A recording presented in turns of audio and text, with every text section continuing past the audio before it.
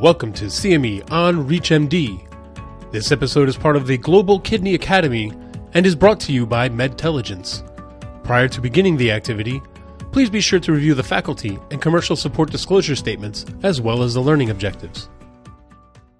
We know ANCA-associated vasculitis can lead to long-term organ damage and carries significant mortality risk. While treatment with glucocorticoids is effective, there are disadvantages in terms of adverse events and impaired quality of life for patients. Given these unmet needs and with respect to the guidelines and current treatments, is there a role for complement receptor inhibition in ANCA-associated vasculitis treatment and management? This is CME on ReachMD, and I'm Dr. David Jayne. And I'm Dr. Annette Bruchfeld. So, Annette, let's answer that important question by starting with a patient case. The case presentation is a 61-year-old woman diagnosed with microscopic polyangiitis with biopsy-confirmed renal involvement 5 years ago, and she was treated then with cyclophosphamide and corticosteroids. This resulted in a stable chronic kidney disease with a glomerular filtration rate of 60 mils a minute, and she became ANCA negative. Currently, the patient is experiencing her first relapse and is now ANCA positive.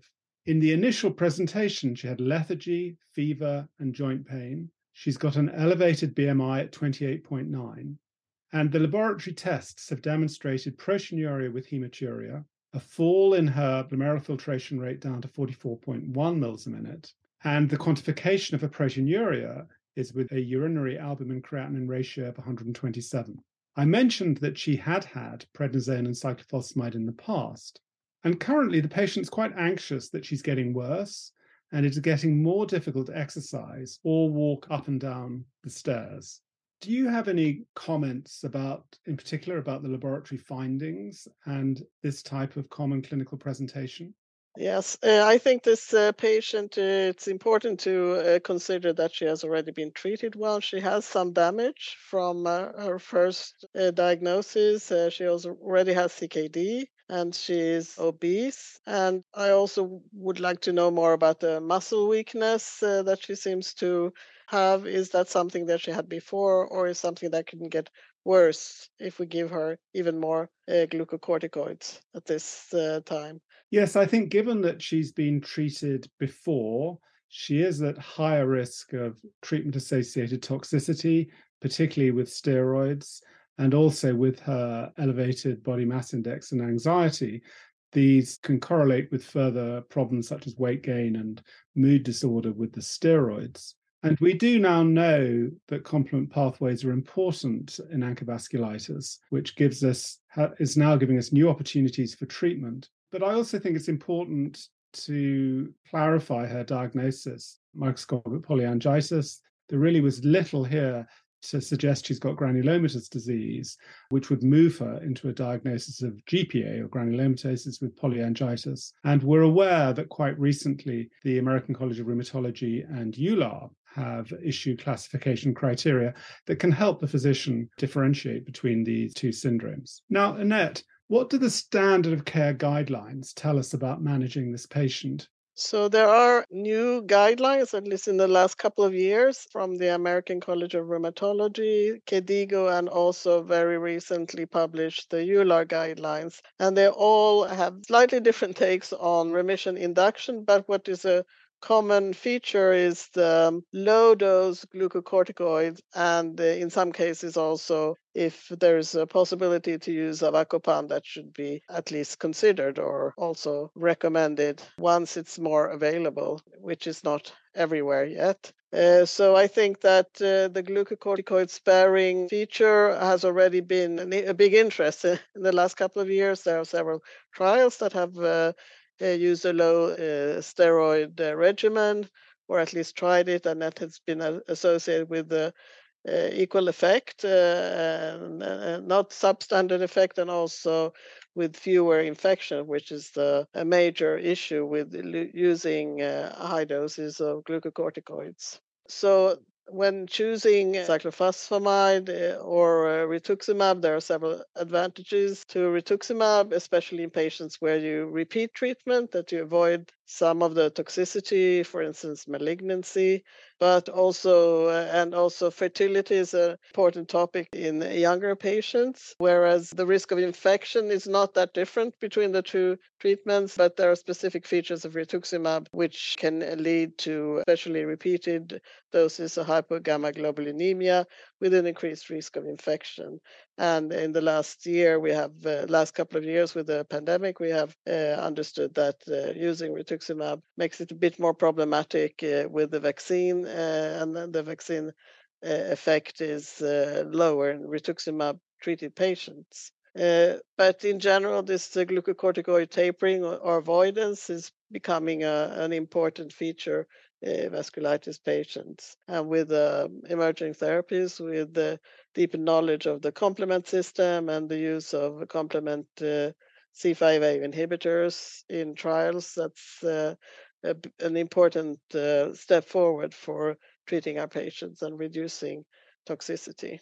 Yes, and I would add, just adding what you were saying about steroid regimens, we do now have, really for the first time, randomized controlled trials showing that you can more rapidly reduce steroids without losing efficacy, particularly in the case of vasculitis affecting the kidney, and that was seen in the Pexavas trial. But nevertheless, even with these regimens, patients still experience quite a bit of glucocorticoid toxicity because the regimens start with quite high dose. And I think particularly in patients with relapsing disease, there's a desire to try and avoid steroids. And of course, the patients will be aware of the steroid-related side effects they've had before. And the patients are often very keen themselves to try to avoid a return to those side effects. And always the worry with steroids is there are the side effects you see in the short term, but we worry about long-term morbidity and infection risk of cumulative steroid exposure. And so in terms of emerging therapies, we do have the complement C5a inhibitors, and we have some quite elegant research that has demonstrated that this pathway, complement C5a, appears critical to the development of vasculitis, at least in experimental models.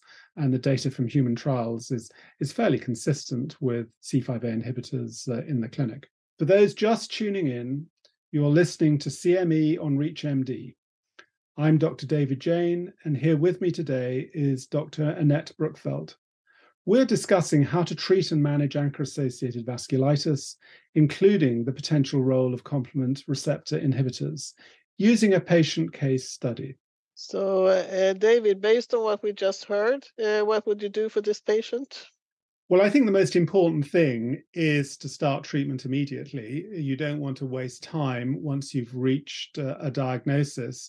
Some might want to consider repeating a kidney biopsy, but I think in this case, with an active urine, the return of ANCA, and probably some constitutional symptoms, I would start treatment straight away. Now, this patient would have met the eligibility for the Advocate trial, which was a randomized controlled trial which compared avacopan to a prednisone taper regimen, both these drugs given against a background of either rituximab or cyclophosphamide followed by azathioprine.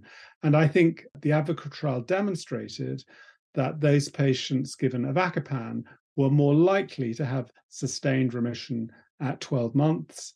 But of particular relevance to this patient, had much reduced steroid exposure, reduced steroid toxicity, a better recovery of quality of life, and better recovery of kidney function. And we always worry about relapsing patients affecting the kidney because these patients have a particularly high risk of progressing to end-stage renal disease. So there are several bits of evidence from the Advocate trial that suggests that avacopan would be an alternative therapy to consider in this patient. Annette, you mentioned the EULAR guidelines, which I'm glad to say are now in press, and these do recommend avacopan when it is desirable to avoid steroids. I think when you're assessing a patient and trying to decide what treatment to give the patient, then assessing comorbid risks such as diabetes, hypertension, obesity, malignancy risk is a very important part of the physician reaching a decision on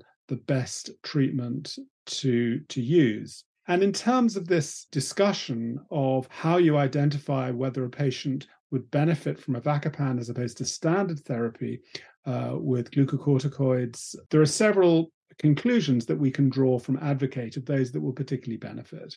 And I think those patients in whom we think are at particularly high risk of steroid toxicity, those patients in whom their disease is probably not well controlled with whatever therapy they're on, assuming they've had an adequate trial, and those patients with a reduced GFR.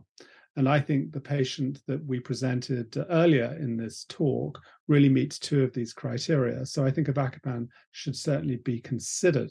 In terms of safety, there was no major safety risk in ADVOCATE between those treated with avacopan and those treated with prednisone taper, although numerically there were a reduced number of serious adverse events in the avacopan group compared to the steroid group. But I think what's important if you're considering using avacopan is to make that decision quickly and to start the drug quickly, because the benefit is going to be upfront, because that is usually when you have to deliver the high doses of steroids. So I think if you delay the initiation of avacopan, then you miss a lot of the advantages of being able to minimize and withdraw steroids rapidly. In terms of what you monitor when you commence a patient on complement inhibition therapy, in fact, it's just the same things as we would monitor with all our patients: the hematology, the kidney function, and liver function, and so on. And with respect to a patient with nephritis, we'll be regularly monitoring the proteinuria,